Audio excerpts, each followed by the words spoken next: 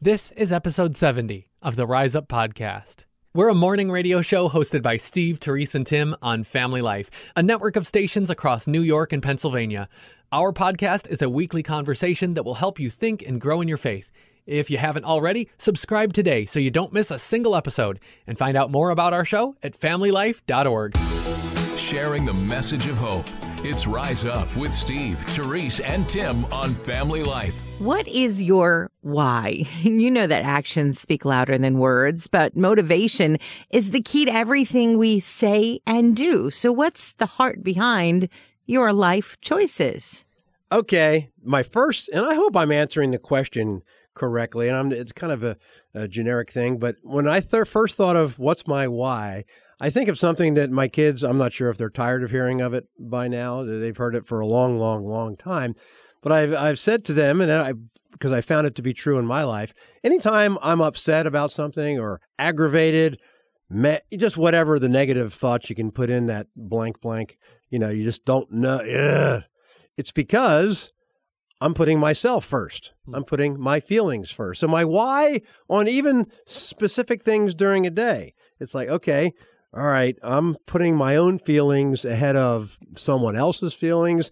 I'm certainly not putting God first.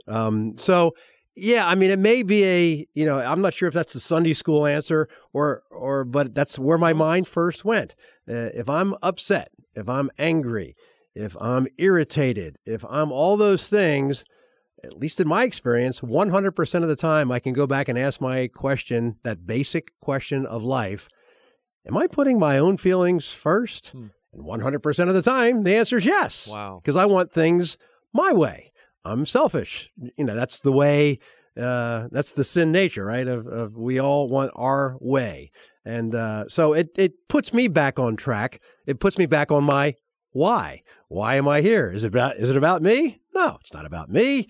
It's about, putting God first, obviously, and then others next. So yeah, that's a pretty generic thing, but it's a real level thing that I ask myself, almost on a daily basis. That's my why. Why am I upset? Well, it's because I'm putting me first. So yeah, may sound like a Sunday school answer, but it's really when the first thing I thought of, and it's like, what's my why?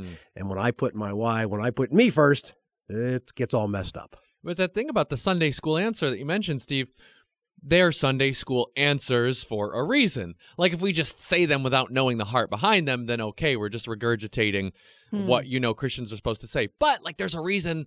They're the things that you try to teach to kids who grow up in the church. And so Sunday school answers, I always try to defend them. I mean, I know you would too. Like they're good when we live them out. Sure. That's the thing. When we live them out. I've got to say, obviously, my big why is more aspirational than it is actual most of the time. It's what I aspire to, but is it always what I act on? Practically, in my sinful nature, what I often am acting on, kind of like you talked about, Steve, when you're doing something, you're doing it because you're putting yourself first. What I'm often acting on is what will people think? Like fear of man is what the Bible would call it. Fear of man or people pleasing. Now, it's not that I necessarily want to be the most popular person in the room. That's not going to happen. But I've got a specific group of people at any given moment who I'm trying to think, what's this person's perception of me going to be based on how I act? Funny thing, you can't control anybody else's perceptions. You can try to shape them or mold them, but ultimately, that's out of your hands. Just a little side note for anybody else who's tempted towards fear of man and people pleasing like I am. Unfortunately, that's often my why. Aspirationally, what do I hope can be my why? Basically, I like to look at the Lord's Prayer and say, okay, it's all there. Like that's it. Anytime I don't know what to pray to start a day, to say, all right, how am I going to go about what today has for me? I got to look at the Lord's Prayer because you start by putting things in the right perspective. God, you're huge. Your name, it's hallowed, it's holy. And then looking at the kingdom aspect, that's something that where this like idea of God's glory can be kind of vague to me. What does glory mean? What does it mean to bring you glory? I know it's a real important biblical concept, but I can't grasp it. Well, I go to the Lord's Prayer, talks about God's kingdom. If I picture Jesus as the king, and he's asking us to live like he's the king of the place that he would be king of, what does that look like? Oh, okay, living like a citizen of his kingdom. So I just kind of like try to look at the Lord's Prayer and try to do my best to see what does it look like to be living a kingdom life here on earth. Your kingdom come here on earth like it is in heaven. And the rest of it's all there too. The forgiveness, that's in the Lord's Prayer. We've got to forgive. We were forgiven. We've got to look at, okay, God, you're going to provide. That's in the Lord's Prayer too, worrying about what we're going to have and that it's all going to be provided for us. So basically, I'm doing my best, aren't we all? We know we're not always living up to it, but trying to live up to that ideal. And for me, a lot of the why comes down to just looking at the Lord's Prayer as a template for hopefully every day. It's funny, during the pandemic, we ended up changing churches, which is a really hard thing to do. But I think one of the reasons that God allowed that to happen is that my heart was ready for a different kind of teaching. And I've been hearing the Word of God revealed in different ways, just from a different perspective, a different angle, maybe digging a little bit deeper. And I love what you shared, Tim, about going to the Lord's Prayer because it's from the Bible. And so often through our Christian walk, from Sunday school on, we're learning about God through what people have had to say. And what I've been so encouraged to do lately is to go to the Word of God and see what it says about God. And I'm seeing his character more multifaceted. Instead of just being a cube, it's like a well-cut diamond. Because God is he's so infinite in his character. There's so many different traits of God. I mean, he's the creator of all things. But there is this interesting harmony between mercy and justice. Some people would call it truth versus love, and living in a way that shines or reflects the character of God, the true character of God, means knowing him in a more intimate way, maybe a deeper way, a way where, if you've known someone for 20 years, you know all of their little quirks. And so I think that this kind of new phase of learning that I'm in is about digging in and saying, no, what does the Word really say about how God feels about this, or what he thinks about this, or if he values this? Because I'm finding that a lot of the things that I've thought about God were just assumptions that I made, or maybe something that I picked up from a book, or something that really isn't the Word of God. And so I would encourage you to find out about God, from the Word of God. My why has become knowing him more. How can I know him more? And then how can I reflect his true character more? And that only comes from knowing him more. So it's been kind of an interesting time of discovery, if that makes sense. Yeah. It does. It's funny how these three things tie in together, in that what you just said, Therese, knowing God more, and that's where your focus should be. Tim, you mentioned people pleasing and that kind of thing. I started out saying okay, I'm putting myself first, and combining all those three things that we just said, that I think we all want to please other people, but our number one thing should be pleasing God. So in decisions that I make, and my why for everyday thing, as long as I'm in good standing with God. And how do you know what God wants? It's what you said, Therese. It's knowing God intimately and deeper. So as long as God is fine, and I've taken it to God and my heart's in the right place, that's good. And then those next things, after God, what does my wife, what does my wife think about this? As long as God is pleased, as long as my wife and my kids, as far as in my case, as long as those people are pleased, then you move on. It's impossible to please everyone, but yes, you can please God in where your heart is. So all those kind of three things combining to, hopefully that's helpful and encouraging to people who are listening to the Rise Up podcast right now. Yeah, know God, know him in a deeper, more intimate way.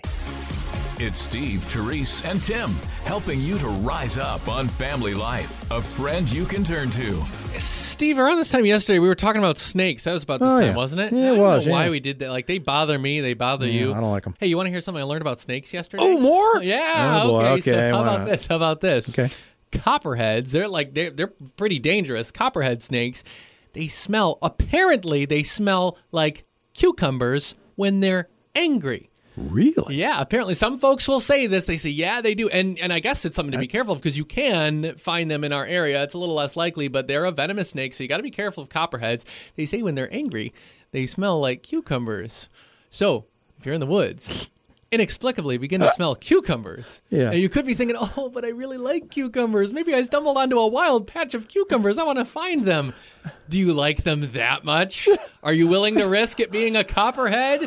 It could just be an angry one. I want to know who's the person that said, that copperhead looks angry. He looks mad. Let me get close enough to... I want to know that brave person. I've smelled happy copperheads before, and they didn't smell anything like cucumbers. They're morning people because they love mornings and people. It's Rise Up with Steve, Therese, and Tim on Family Life. So I thought about planning ahead. Maybe I bought some things, but I have friends who really plan out their gardens. They are so far ahead of me, and I've got like a few tomato plants in and like just some cucumbers that I started, but is it too late? If you've been wondering if it's too late to start a vegetable garden at this point in the year, no, not at all. Especially if you want to get kids involved in gardening. Oh, yeah. There are some really fast growing foods like radishes.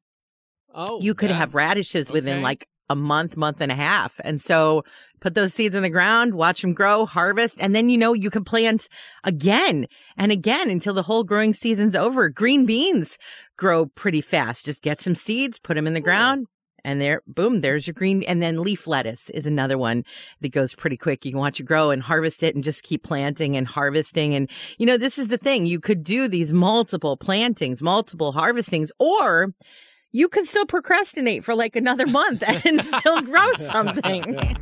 We hope the rest of your day is just as much fun as this. You're listening to Rise Up on Family Life. Get into class, rookies. Here we go. All right, what class is this? You'll find out in a second. But rookies, I mean, you know what rookies mean, but where did it come from? The term rookie started back in the Civil War. Slang version for the word recruits. Huh. Large number of soldiers already inexperienced and barely old enough to do anything, but now they're fighting for thrust into war for America. From there, the slang went from rookies to reckies, and then rookies. I mean, it was like recruit, recce, rookie. So basically, someone who went to say something and mispronounced it, which is me all the time. Like you try to say a word and, but you just say you meant to do it, and since you're the older, experienced one, they've got to wear the name now. New word. Now you know where You're the rookies rookie came from, and now that is your class of etymology. Yeah, the study of origin of words. Etymology started by someone named Etta, I think. All right, rookie. I have to look Get back to the dictionary here. I have a question, Missmology. Feel free to stick around a while. We love it when you're here. This is Rise Up with Steve, Therese, and Tim on Family Life. I can't wait for my next bout with insomnia. What? Because sometimes my eyes will pop open and I'm like, I feel so good. Must be time to get ready for the day. And I look at my phone and it's like 2 a.m. Right. I'm like, you can't get up at 2 a.m. I mean, I guess I could, but then I'd be tired by like now, and that would be weird. And so you try to get back to sleep, and it's like, I can't get back to sleep, can't get back to sleep. And the more you're like, I have to get back to sleep, the harder it is to get back to sleep. So I was reading this blog of ways to get back to sleep. And take a shower. I've done that. Sometimes works, sometimes doesn't. Put on socks. That actually works more often than I thought. Turn off your phone. Yeah. And then blow bubbles. Wait. And I was like, well, this is going to get weird for my husband, Scott, but okay. Sure, why I not? want to just get out some bubbles in the middle of the night and just be like, and then if it's in the dark, you can't see where it's dripping. Like, I guess it's like a pre-wash for your bedding. But so this is what's so weird. So I was like, that's insane, but I can't wait for the next time I have insomnia. Over the weekend, I wake up, it's like 2 a.m. I'm like, you know what?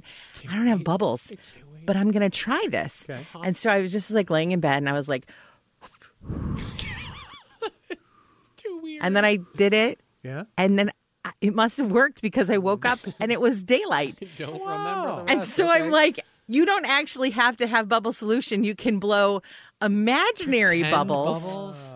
And pretend bubbles will help you to fall asleep.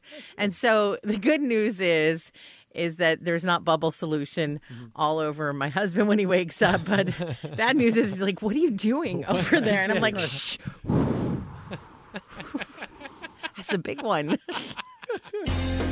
May the blessings of the Lord be with you in all that you do today. This is Rise Up on Family Life. Rise Up PI, where PI stands for peculiarly instrumental. It was an awfully quiet morning in the office. It was about to get a little less quiet and a lot more awful. Rise up, PI. Thank goodness our worship team needs your help. Who are you? What's that racket? Looks like badminton.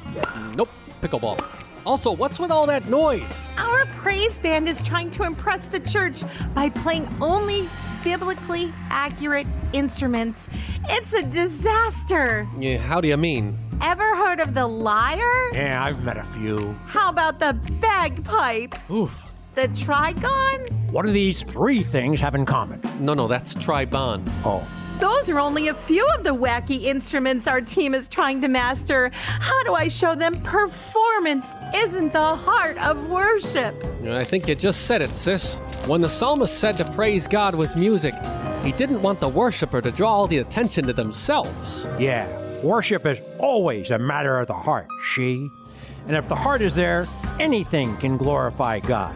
From Amazing Grace to racquetball. Actually, racquetball sounds like a good time. You guys game? Let me get my shorts. Rise Up PI, harmonizing to the truth of God's Word on Family Life.